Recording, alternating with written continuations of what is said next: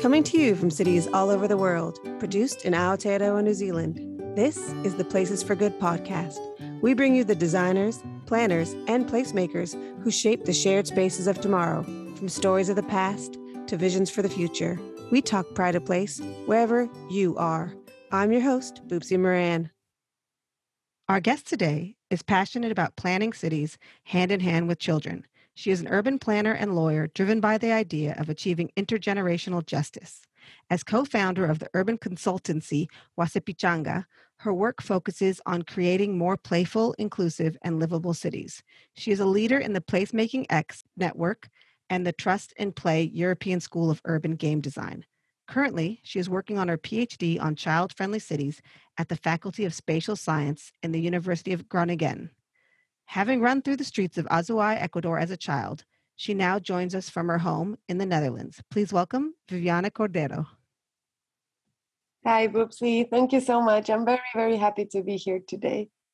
Well, let's just start off with a bit more about your recent work through the COVID-19 pandemic. And how you partnered with organizations like Exploradores de Ciudad. Can you tell us more about your iterative urban planning strategies or how you co-create and collaborate action together with the children in the local area?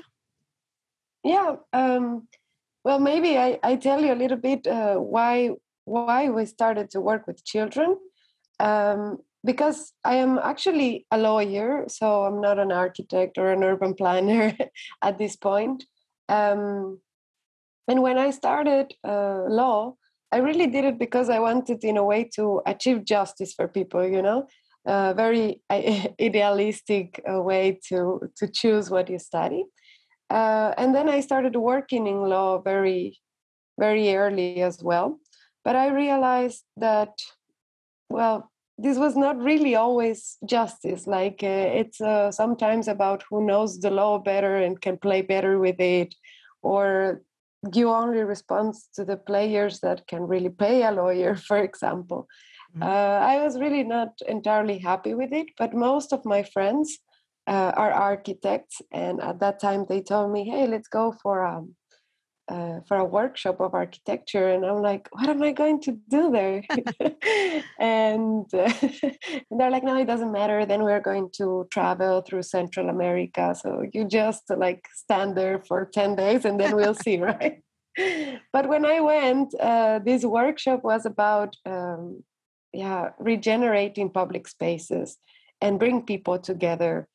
And we were in Nicaragua, and the moment we arrived, there was a big earthquake. So the public spaces that we created really marked a difference for the people there and for the communities, although we built them in 10 days, So I thought like, oh my God, like this is justice. Like I really want to work on this. And we started to do these public spaces activations or interventions in the city. And we realized that children are the first to come curious to know, hey, what are you doing? And so you have to explain and involve them. But there is already this will to understand what's happening. And so we decided to take this approach and work with children. And of course, always in public space. So I think for many of the people that work on this field, the pandemic was a moment of shock. Like if we cannot go out, what is going to happen, right? And it took us a time to think, what are we going to do? But I really love the work of Exploradores de la Ciudad. They normally also work on the public space with children and they involve them. Basically, they are part of the design process in all its stages. But Exploradores noticed that, especially in Latin America, the housing conditions sometimes are quite tough. Children do not have a space for their own, for example, of course. They have to live with a lot of people. The parents were in a very stressful situation. So how do we help those children to cope? And they created an awesome guide to explore your house. So one of the activities, for example, was to build your own shed, kind of a fort in the house. And when you feel mad or when your parents are stressed, You just go there, you read a book, you put there your favorite stuff. And it's a spatial solution to a very psychological situation, right? So this was very beautiful, I think. And also the guide, of course, gave ideas on how to understand COVID better, ideas on how to play in your house. And so we partnered with them because they did the guide in Spanish. Mm-hmm. And our team is very multidisciplinary, very international. And also we work with Placemaking Europe Kids. And we managed to translate the guide to other 10 languages. Wow. And to disseminate it like that, right? So that more people, more children could have access to the guide. So I think almost everybody that I know in the pandemic managed to translate their work in a way that it could still reach children. And I think that's very powerful, you know. Well, because if there's no public space, you're kind of opening it up for in their home. So you're using that spatial design aspects that you have from placemaking and just responding to the pandemic, I guess, as best you can, even though you still want to create. And that's really neat work. And so, what do you do with Stipo, and when you partner with them, what have you done for children in the Netherlands lately? Well, when we partner with Stipo for two specific projects, the first time I work with them to edit the book, The City at Eye Level for Kids, which I really recommend that people download. It's online, it's for free. And it basically gathers good practices from around the world of people who has worked with children and space. And what we did in this partnership is to create a guide that will give you a step-by-step process so that you can also apply some of the child-friendly principles in your city. And maybe the nicest part about this guide is that the first step is awareness. So it tells you how you can bring people together.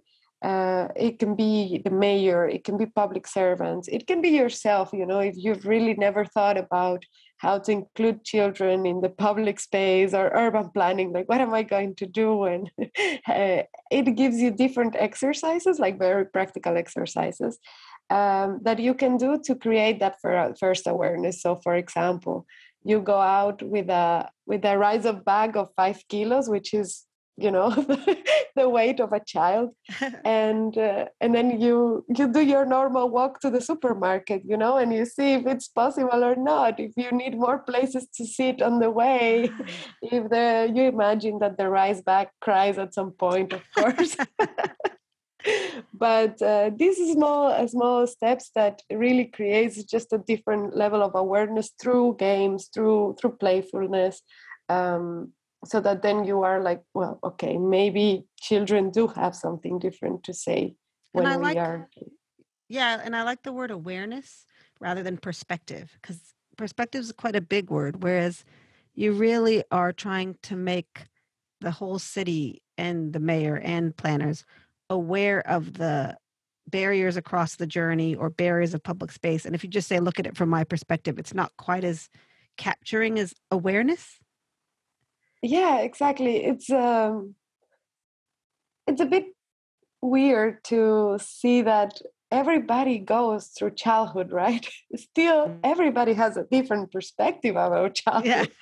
So, and you lived it different, and we lived in different times as well, right? So the way childhood evolves is very complex, and it's very dynamic. So I think, yes, you're right. Like the word awareness can really take all that into account. And sometimes, well, if you don't have a child, it's also harder to really imagine how your world is every day with a child, right? So, but if you're planning for children, you're planning for families. And to me, it was very impactful. I heard once there a study in Poland. Yeah, I think. Poland, yeah, but I wanted to remember the city. I think it was Warsaw, but the main study was that they took all the public servants from the municipality and ask them small questions like, who takes this decision at your house, for example? What do you wear every day? Where do you go on holidays? What car are you going to buy? For example, what are you going to eat for dinner? And 98% of the public servant says that at least they ask their children for all those things, right? Their individual lives evolve around that. But when they ask, now how much do you ask children in your work about what you're going to do in the city? It was less than 1%, So even if your life is 98% affected by children, by your own children and so on, it's hard for us to extrapolate it yet into our working style. And even this public servant that you can imagine wakes up at 7 a.m., needs to feed them the children, then take them to one school, then the other probably to the kindergarten, then pick them up after work, take them to dance lessons, swimming lessons, or to a caregiver, like, I don't know, the grandparents or whatever, then go shopping, then come back. And if their chain of mobility is very difficult, they are wasting precious times with their children, right? That they know and they're aware of and they don't like. But they don't know yet that urban planning can be one of the things that can change that, even as urban planners sometimes. So I think awareness is really a first step for all of us to at least bring this to the table. And so then when you were starting off in this kind of work in Ecuador, did you do similar type of projects co-creating there before you moved to the Netherlands? Yes. So we started in 2014, and our first project was actually a park for children in a very, very small town. We went there assessing the place and thinking, well, they need a market because there was no space for it. And in that town, they were all agriculture, so they needed to take their products out. But then we went to the school, and we went all around, and there was really no place for them to be, And the school was like the windows were broken, the staircase didn't exist. It was a mess. And there were children like all around, like without anything to do. And we asked the mayor, like, what's one of the biggest problems of the town? And they're like, well, that when children are 12, they move out. Oh, wow. They move to the city. There's really nothing to do here. And we thought, like, well, and what is it here to do if you think they should stay, right? And he said, well, there are very nice touristic places. Actually, these big rocks that had different shapes, wow, like a big bird, and like really amazing places that I've also never seen before, actually. And it was 3 hours away from my house. But they didn't know how to communicate that, right? Mm-hmm. So we asked the children how much did they know about these places, and they also didn't know about these places. So the idea was to create a park, a playground for them that represented each of those places. So we went with the children to see these rock formations, to see these touristic places, mm-hmm, and then we designed the games with them. The only thing we had was old tires. That was like the main thing, and all structures from the previously existent playground. But we did things, a river that you could jump. We do, there is this rock that moves around and it seems like it's going to fall, but it doesn't. So we also had like sort of a swing that it seemed like you were going to fall, but you didn't. And we created all these with the children, Yeah. And so at the end of the day, they were the ones that could transmit this message of, in my town, you will find this. So even when they're 12, if they have to move to the city, because it's kind of a more rural area, they will know these things and they will have more ideas on how to bring people back for these touristic activities. So that was the first project we had. Mm-hmm. And what It was funny. what brought you there? So if it's 3 hours from your home and you're a lawyer and you're thinking, I want to do something just, bring justice to open spaces and play. I end up 3 hours creating this park with children. Like, what is the path between that to that project? Well, Wasipichanga was born as a very, and it still is, a very transdisciplinary team. So since then, basically, we were freshly graduated from university, but when we were in university, we had the power to go out and say, as a student, we want to do this in the city and we want to change this and that. And we could contact the mayor and different politicians and say, well, the students request that you do this or that. It was very powerful. When we left university, it's like, well, now who are we? Really, and it took us some time to really realize, well, we are citizens, we can ask for things, right? And we got together. We were lawyers, architects, designers, educators, nutritionists, economists. We were really a big group of people that met in university and said, like, let's do something together and let's do it from this very transdisciplinary universe we live in. So we knew we wanted to do something in public space because that reached everybody, but we knew we didn't want to do it from a solely architectural perspective because we wanted to show that we are all citizens and that's what we want to portray. So well, long story short, this group went together to the government of Azuay, which is the province, and said, give us the most needed communities that you have, and we're going to do a project with them.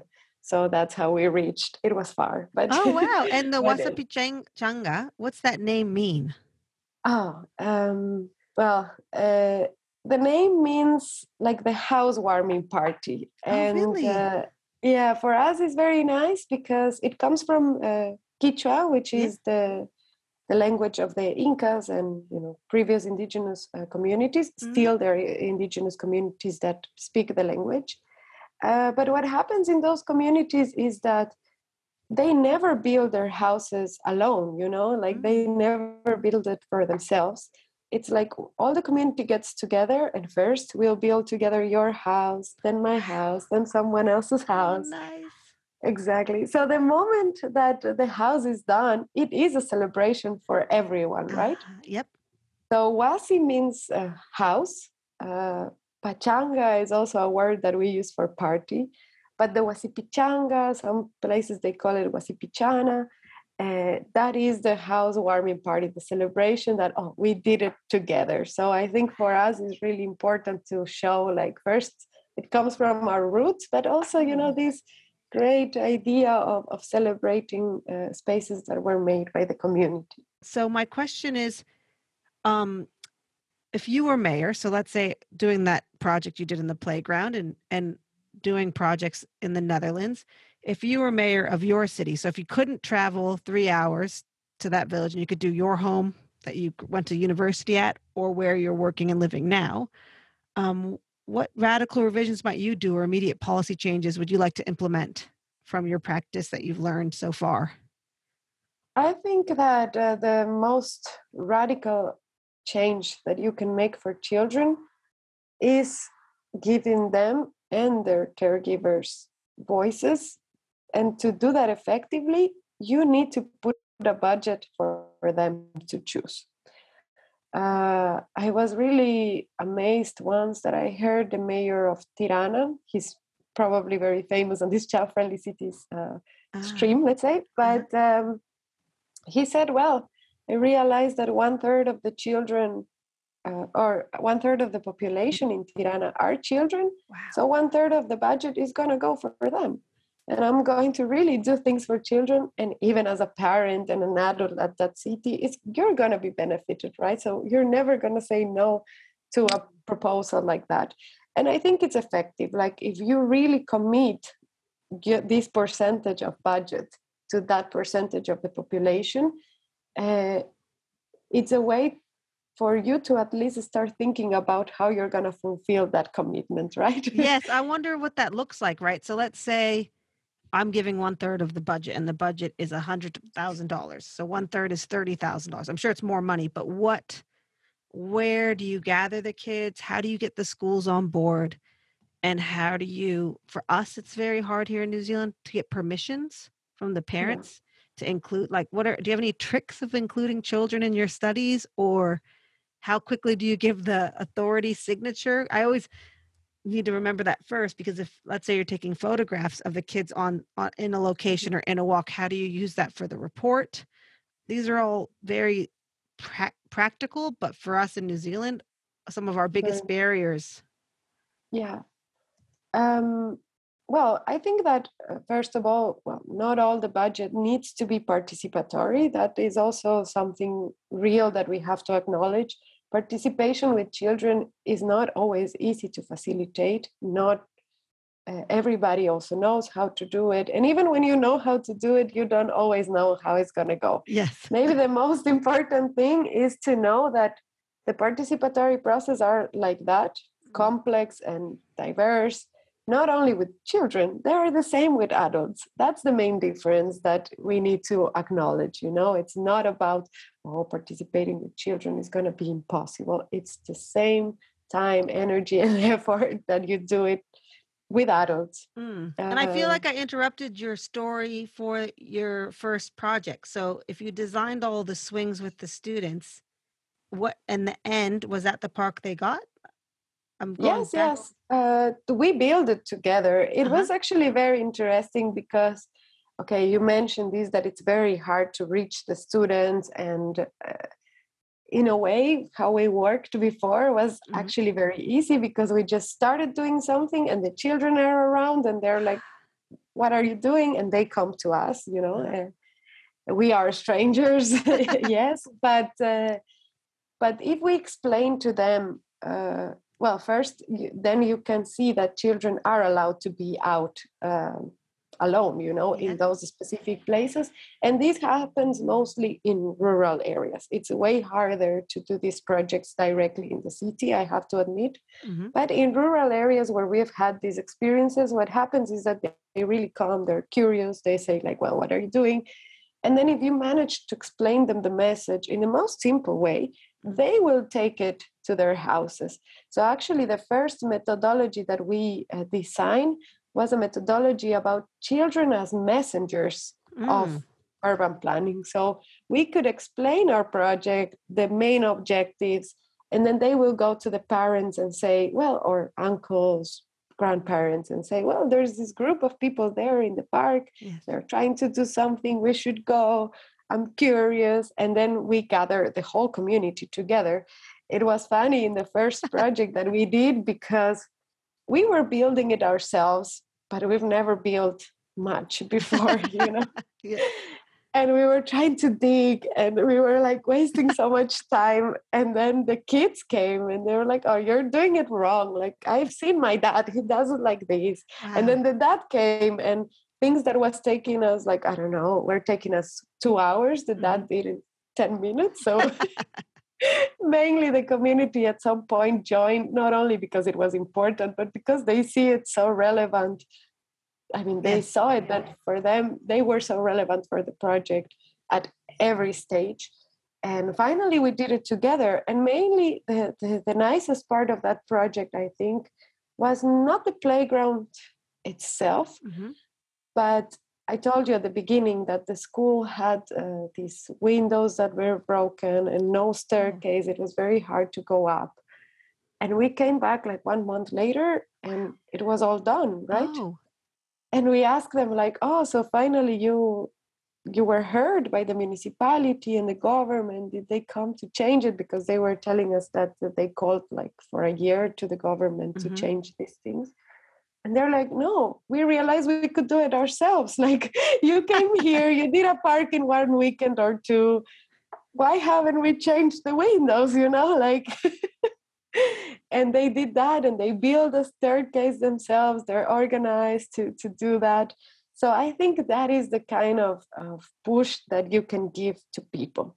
Yeah. I sometimes struggle also with this notion, because governments are taking even more and more this position of participation or civic interaction or initiatives can take away some of our responsibilities, Yes. and I don't think that is the case. Specifically, for example, in this community that they're very poor, they manage to get the money for the windows and so on, but it's not their responsibility. It is still the state's responsibility. Yes. So it's nice to know that they can do it and solve their problems fast, but how can we make sure that the government doesn't, just get take away advantage with it? or not, Exactly. take some responsibility. So while you were talking about schools, in your later currently you do a little bit of safer routes to and from school for high school, and can you tell me more about those more current projects where you're working on safer routes? Yes. So actually this will also reply a little bit of the question before of what to do when you are a mayor. Yeah. I think that mobility and play are probably the most direct spatial solutions to be more child friendly. So if you can say, there is a lot of mayors or cities that think that being child friendly is having a lot of playgrounds or having these big playgrounds somewhere, Yes. the mega parks that they call. I think that it's not the case. A real child friendly city is where your child can play almost everywhere. So you can open the door of your house and there is the street and you think it's safe for your child to play there. That is a real child-friendly city where you have to walk to the supermarket with your children and they can go on their skates or their bike. That is a real child-friendly city when they can find opportunities for play in every space. Of course, there will always be a few spaces that, okay, maybe they're not going to be the best, but in general, mobility and providing children to have a playful, independent, safe mobility says a lot about what the children is doing for them and their caretakers. So I think that's very important, and that's what we also wanted to portray in this project that we started in Ecuador right now. So the project has two components mainly. One is urban pedagogy, and one is active mobility. So what we wanted to do is really to teach children. In this case, they're not very little. They are 14 to 16, so teenagers.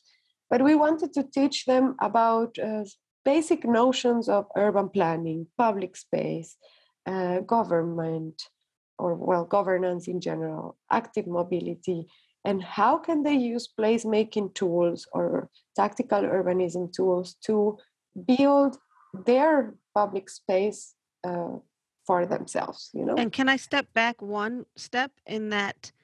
Did they approach Wasapichanga, or did you, maybe living in the Netherlands, seeing that age group independently traveling, go, how can I bring this experience back in Ecuador? Or did they approach you and say, our kids are unsafe in the afternoons, especially young adults? Like, where did the idea spark, and how did you reach those children that you're currently working with on this project?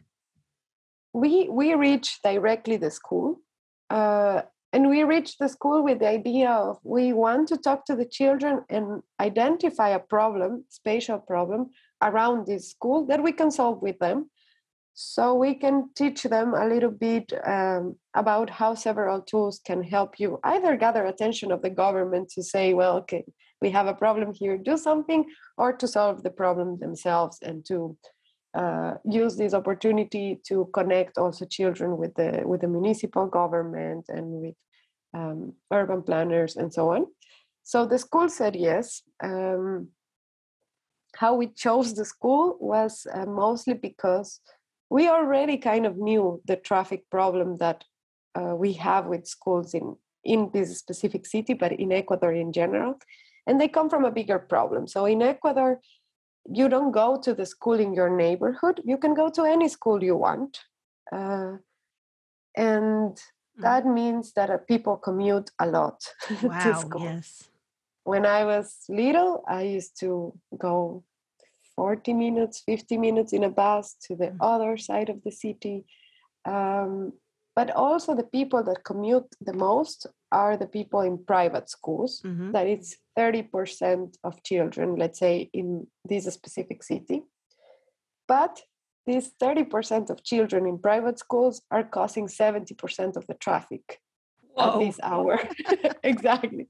So then it's a real target, And I've been actually very inspired by the cases in New Zealand because most of the literature, most of the empirical studies on these topics are in New Zealand. Oh, Like interesting. from all topics. And there is this professor, Paul Tranter.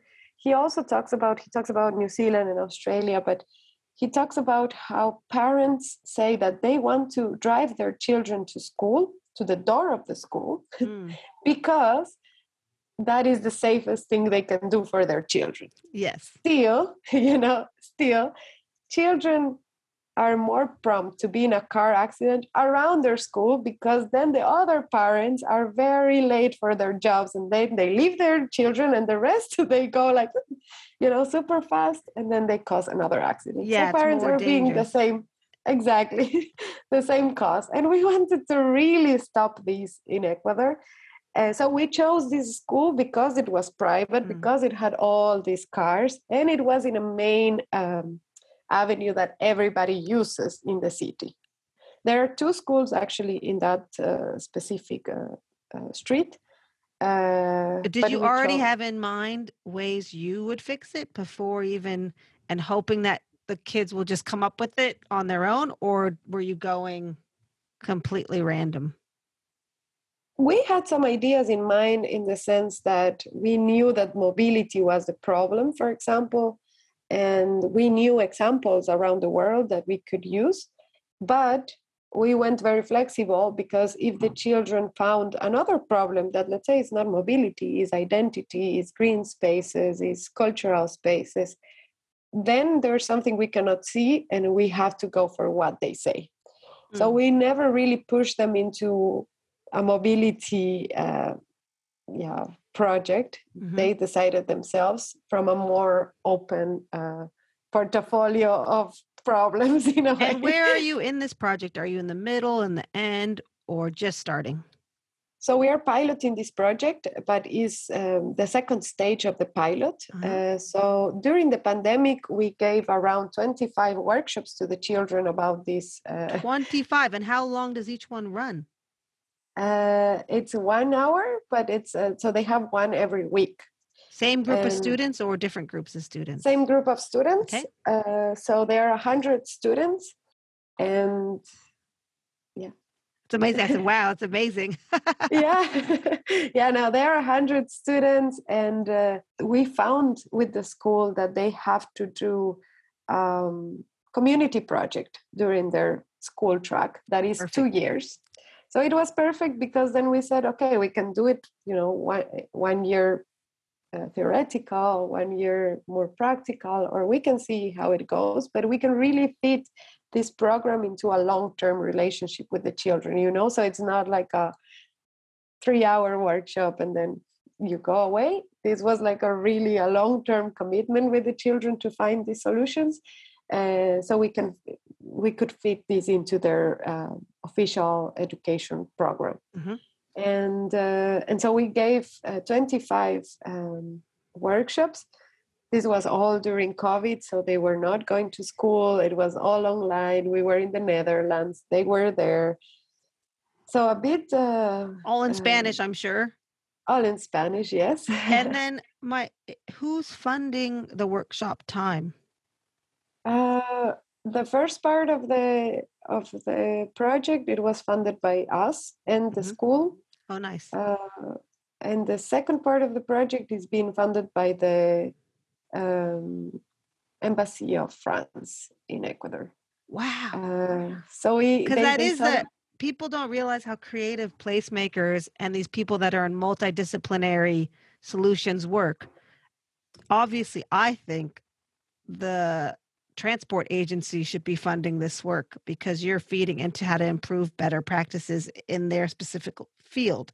However, this isn't the case. In most projects, the money is coming from a very diverse field of people who are really thinking out of the box and working together. So it's important, I think, for people to understand that when we are the instigator of our own change, where the money comes from to pay for the time it takes to do the practices that you're doing, such as 25 workshops, and then a second stage, the funding comes from a diverse range of places.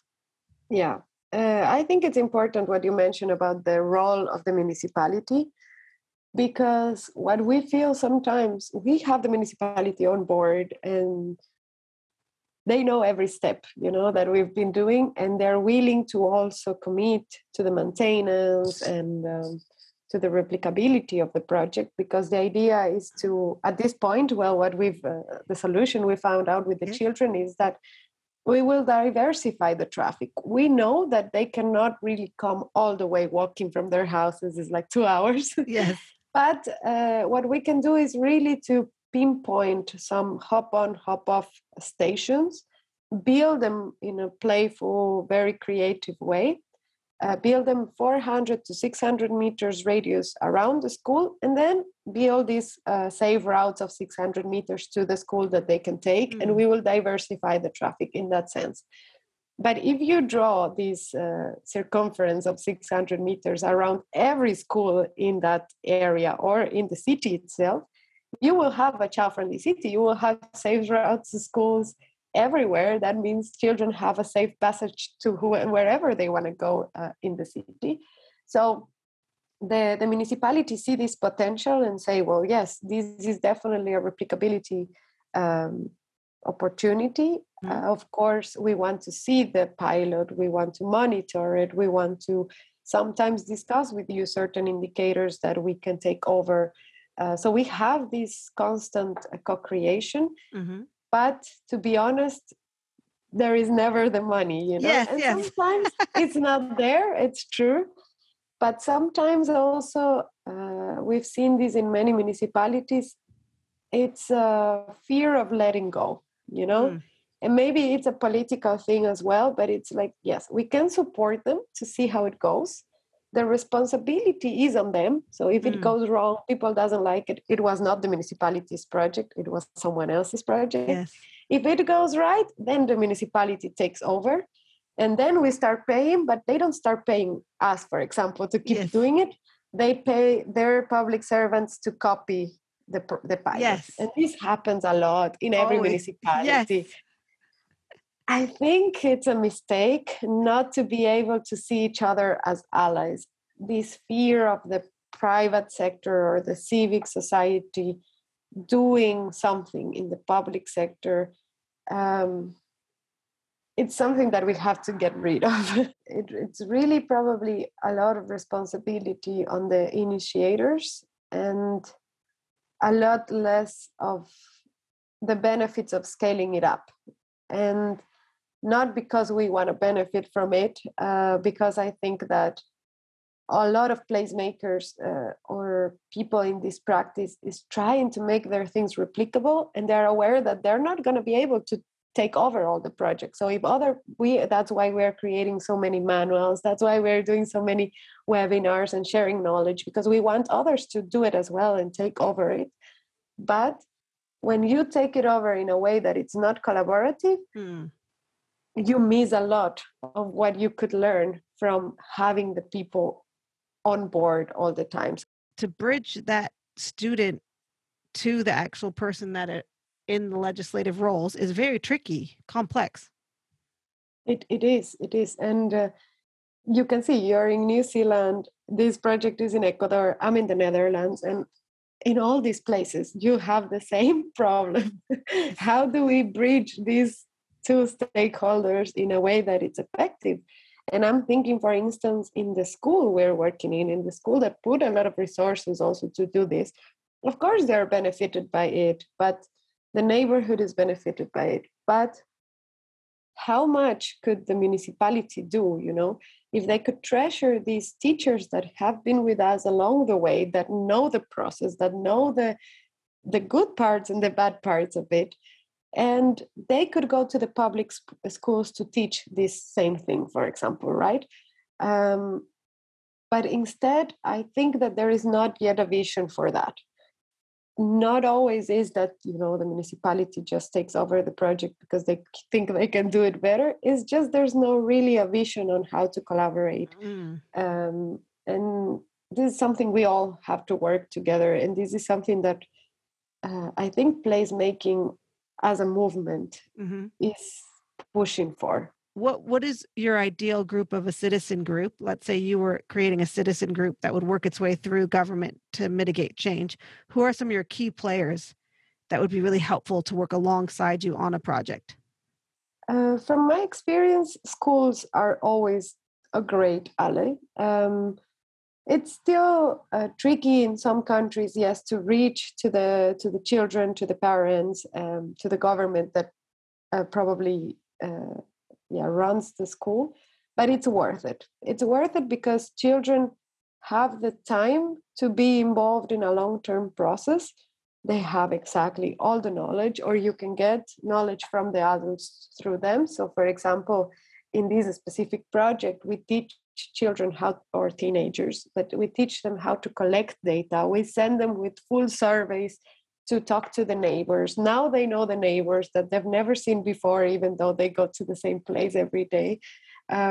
They survey their parents. The homework is to walk around with their parents and write down what they like, what they don't like. So it's a lot of homework for the parents, I have to say.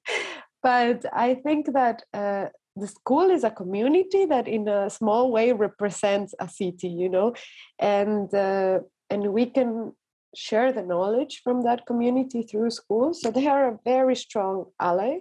And of course, the municipality always has to be there. I know the municipality don't always have the resources, but what the municipality needs to understand from these processes is that it's better to fail in one of these community participatory processes that are cheap, that are not necessarily fast, but that are not a mega infrastructure project, and redo it and redo it and redo it through different tools of placemaking, of collaboration, of workshops, of co-creation, than saying, I'm going to do this mega park, I'm going to call these 5 architectural firms, I'm going to pay 10 millions for it, and then after 5 years on construction, realize that nobody likes the park and nobody goes to the park, which happens a lot.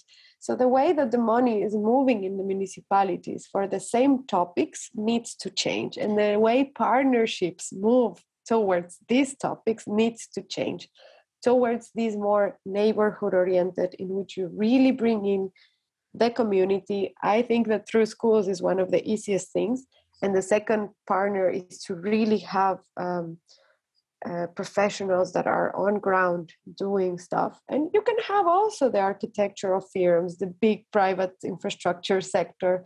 But how can we do it together? Not that and the it's brief, the brief is made design. The brief can be made by the neighborhood for the designer, something like this. But before I forget, that's it. That was what the word I was looking for. We as placemakers and we as practitioners, our job is to somehow convince municipalities to fund failures and be proud of them. And that is it. Fund the failures. I call it a trial failure placemaking or tactical urbanism. It's going to be, at the very least, half of the people will not be happy with whatever's about to happen. But the big picture is we're designing for neighbors, not the idea, like the big, it's not a big picture of a park, it's a big vision, right? So the vision that's missing, I think, from when you're talking about a mayor or someone in a municipality, have you ever had a leader within planning, within a municipality, within a transport agency that really understood this idea of funding an iterative process and really got behind you? Can you think of an instance from 2014 to today? Either it's your story or one you heard of where someone was with the school or met a student and got so excited and said, I'm going to help you get there. Do you have any of those type of stories? We did a project in Bolivia that I really liked because it was, again, this 10-day workshop, of doing something. And this was for architects specifically. So it was funded by the university, the Faculty of Architecture, but we had 100 architecture students from all Latin America, like from 20 countries, Wow. you know. And we were assigned, after my first architectural workshop in which I was there, like not being an architect at all, you know, not understanding anything. This was a second version of that, where I was actually a tutor, because they realized how in the first workshop my crazy ideas of not being an architect gave them a different perspective. So in the second one, they invited was Pichanga as tutors to show our experience as non-architects to create the public spaces. So this was funded by the university. These 100 students went. We were tutoring a few, but we were divided in different small towns. So we were divided in 3 towns, and each group of 30 students had to do something. What we were doing is regenerating the public space around the cemetery, mainly because that was the place where people gathered in that town. But it had nothing. It didn't have benches. It didn't have shade. It didn't have anything. And it was, let's say, all around the cemetery. So there were 4 plots. And one of the plots was in front of the school. And that plot was completely full of garbage, like a big garbage. Not only the garbage that you put, you know, like from your house, but construction materials, like a lot of garbage. And this was, again, a very small rural area. But of course, the architects said, we are not going to use that, because we are not going to be able to clean it on time. We have to leave it as it is and use the other plots. And the architects were doing everything on the other plots, building, designing, super happy. And the children came every day after school to see what is happening, you know. And so we were just telling the children what is happening. We'll sit down and draw with them. What do you think this architect is going to make? What do you think this other guy is going to make? What do you need? What would you like? We were literally just playing, but they will come every single day. By the 5th or 6th day, the children disappear. They didn't come anymore, you know. The architects were all like, what happened? I think that we did something wrong, or they're not letting them come. It's maybe dangerous because of the building site or whatever. And we didn't see the children anymore, you know, until the day that we finished the construction. And this community celebration as well. This was on the 10th or 11th day. And the moment that we inaugurated, the people from school come with the children, and there was this beautiful child wearing a suit that was going to give a speech about the public space. And then he said, well, I really want to thank you. We as children are inspired. We really like what you did. And we want to show you something. We also have a surprise for you. They take us all around to the other plot that was full of garbage. And then there was a plaza better made than the one from the architects. I'm not surprised. They built really a beautiful public space with benches, with places to play, with shade. Like, they replicated what the architects were trying to do, you know, in these 10 days. In 4 days, they cleaned all the garbage that the architects disregarded. They said it is not possible without heavy machinery. And could you tell each plot, was it easy to tell that each person was assigned? So somehow the students understood that each person was assigned an area, and they basically became part of the project. Yeah, they basically became part of the project, but it was funny that no architect ever went back to that plot to see, hey, the children are working or something, right? They were so focused on their plot. And the day of the day, they took us, and really that was a better design and nicer place than the other ones, you know?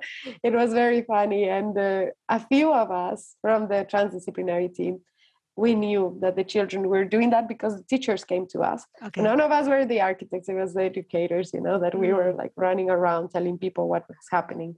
And And a few of us knew, but the whole bunch of architects, they didn't know. And this is already 6 years ago, I think. So as I told you at the very beginning, they divided us in 3 towns. So in one of the towns, we still have 3 plots, but we still had 3 different projects in 3 towns. And 1 year ago, we got a picture from the municipality and so on, saying that they are renovating the place that the children did and that we did in that town.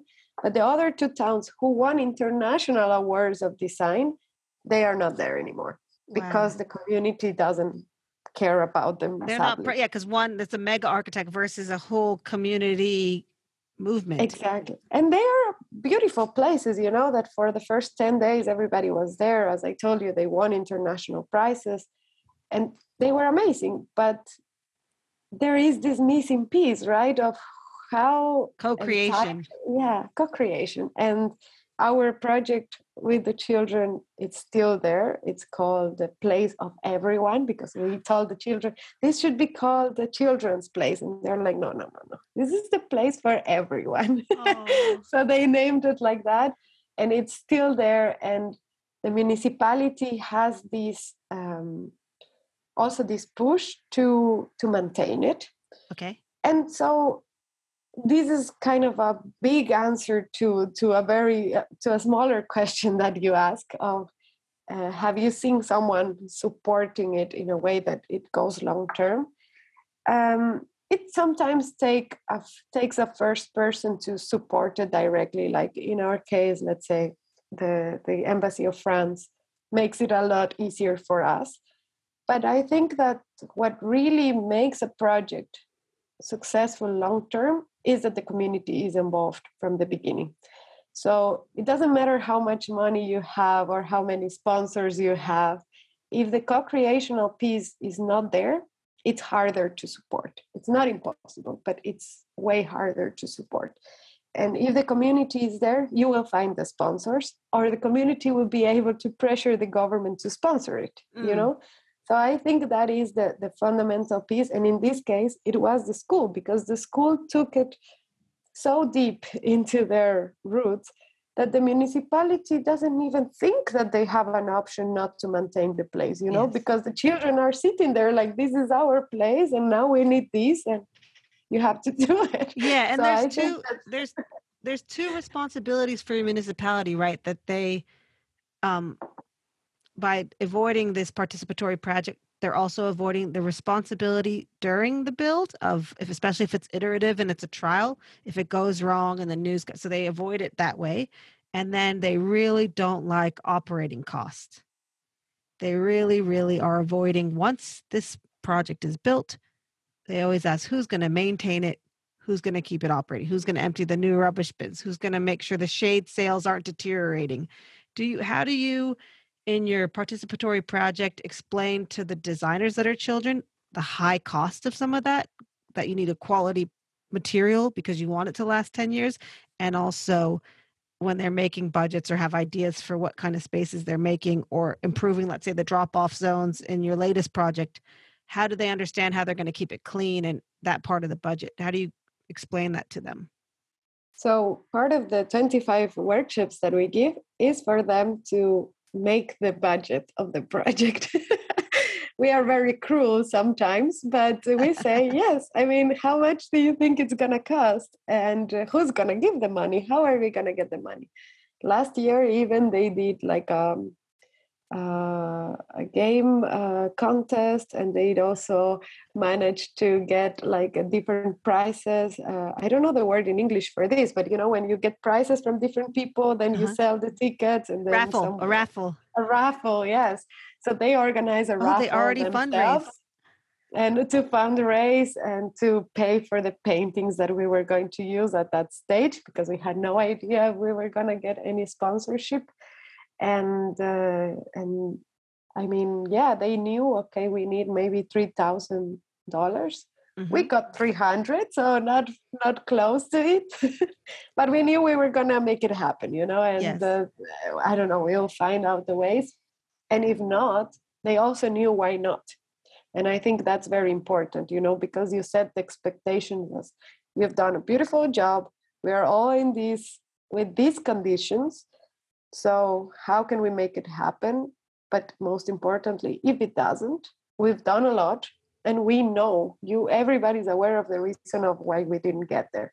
So, well, at the end, we did a first part with those 300 and so on. And these workshops, are they like Creative Commons? So once you work through them, do you share it with other agencies, or do you keep that kind of process as part of your organization's? No, actually, well, we're willing to share them. It's just we are testing them. You know, it's really a beta version at this point.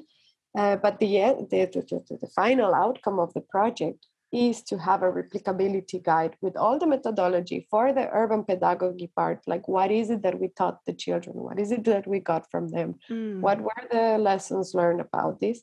And also, we are trying to add to that the urban design principles that we use in active mobility and playful and safe routes. Of course, the urban principles, I know we call them principles, but that is always very contextual. The methodology is also contextual, but the methodology is a step-by-step thing that it's easier to adapt for you. Mm-hmm. And you can see the result in our case, and you can see the design result in our case as well. So we are still figuring out what could be something that everybody could use in every geography. And you have to translate it too, right? Exactly. Yeah. I was just realizing. And then my other question is, a lot of your work is done virtually. And for me, when I'm helping, especially in parks, design for people, I ask them questions like, how do you feel? What kind of smells do you like? What kind of taste? Are there any of those that you remember back from Ecuador when you were living there, or in the Netherlands, that remind you of the warmth of place or the safety of place? Smells, taste, any senses you like to have when you're doing these type of work where you're kind of, you're trying to make people comfortable. And so I always think of the senses as a big role to play. Of course. No, well, part of the team is here, but part of the team is also there. And as I told you, a lot of the homework is for the children to walk the place, to see how they feel. And the nice part is that it's, in terms of senses, is that the project is right next to one of the big rivers of the city. And it comes back every time. Like, how do you feel in that place? Well, I felt that the river had this special smell today, or I felt that the river was kind of dangerous today, not in a good mood, but they give these different moods to the river itself. So it's a key actor of how are we going to work with it. And it's a key, it places you. It's like a compass for their journey. Exactly. It's like they know they can walk next to the river, and it gives them different experiences also because they know that people use them for, go with pets or something. So they really interconnect these. And if they got dropped off right in front of the school, they wouldn't have that part of their day, right? Exactly. Yeah. And I think it was very nice because we tried to also tell them, like, we tried in one of the workshops to ask them, what are the actors of the place, And they were providing different actors, like people, like the person that sells the sandwiches, and the person that cleans up the street, and the person that lives in the neighborhood, and us, and the parents. But there were always the pets. Like, the pets were the big actor, because it's the place that the people used to take their pets out. And then we also thought, like, yes, this cannot be this anthropocentric. The river has tons of frogs, different mammals that are only from that area. And recently there was a big fuss, actually, because they wanted to throw part of the river to not the river itself, but, the green area next to the river. They wanted to change it for a bike lane. Wow. And people said no. In the city, people said no, you take part of the street, but you don't take part of the green area because we have animals living there. And the students had this same feeling as well of we are not alone here to decide what we want to do. We have to take into account all these animals that live there, the birds, the frogs, Yes. the pets. And so we said, okay, you know what? When we draw the actor and the stakeholder map of the project, we're going to put all these animals there and we're going to put the river there. And I think that gave a whole new perspective to the project to show how you can really understand how the way you're connected to the place goes beyond yourself, you know? Yes, and I So, think with it's interesting because the project isn't a park, it's a mobility project. But if you are extending the walking time for a child or student, all of a sudden there's all these new stakeholders because your goal isn't a car park in front of a venue or dropping the student off right in front of the school. You're paying attention to the journey between, and you're giving a yes. better sense of place. And I think that's And, such a and this idea of the senses, right? Sometimes we are like, we're thinking smells, to touch something, but in this case is an emotion that they have every time they see a pet, they are happy. So they like that route because they can see many animals and pets. So this connection or this emotion that of course comes from the different senses of seeing, touching, and so on, can come from very specific elements, you know, that we have to keep on these routes. That in this case is, for instance, the river, the green area, and all the animals that they manage to see on their way. And it's a very deep, different connection, you know, than walking through the city itself. And this is at the core of the city, of course, but that shows also the different connection that the citizens there can have with nature and the yeah, and I access they think can have to nature. it's interesting because we're nearing the end of our little conversation here, and we went from talking about the rocks and how the students learn to describe the rocks. And I feel like when we couple our work with sustainability and nature, it just shows that even though it's 2014 and 2021, that children have a deep sense of love and understanding for the world and nature's place in planning Yes. that often gets overlooked, I think, in stakeholder and in design. And I really like that from your very first project to your latest one, there's that tie of nature in urban Yes. design, which is totally, well, wasn't part of our plan, but it just, if you think about it, it's fascinating how in that span that it's all connected and the children are the reminders for us because they're moving at a different pace, right?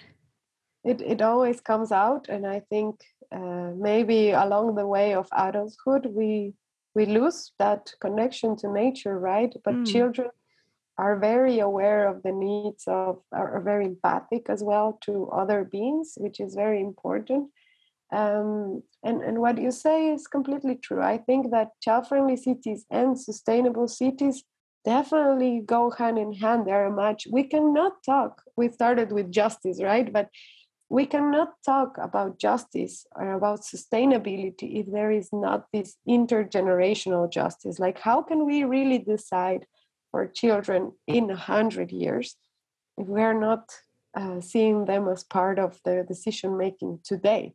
So I think that for all the people who's working on sustainability and interested in sustainability, bringing a child to their processes will definitely open the windows to a lot of things that they know, but they have not really seen before in that way.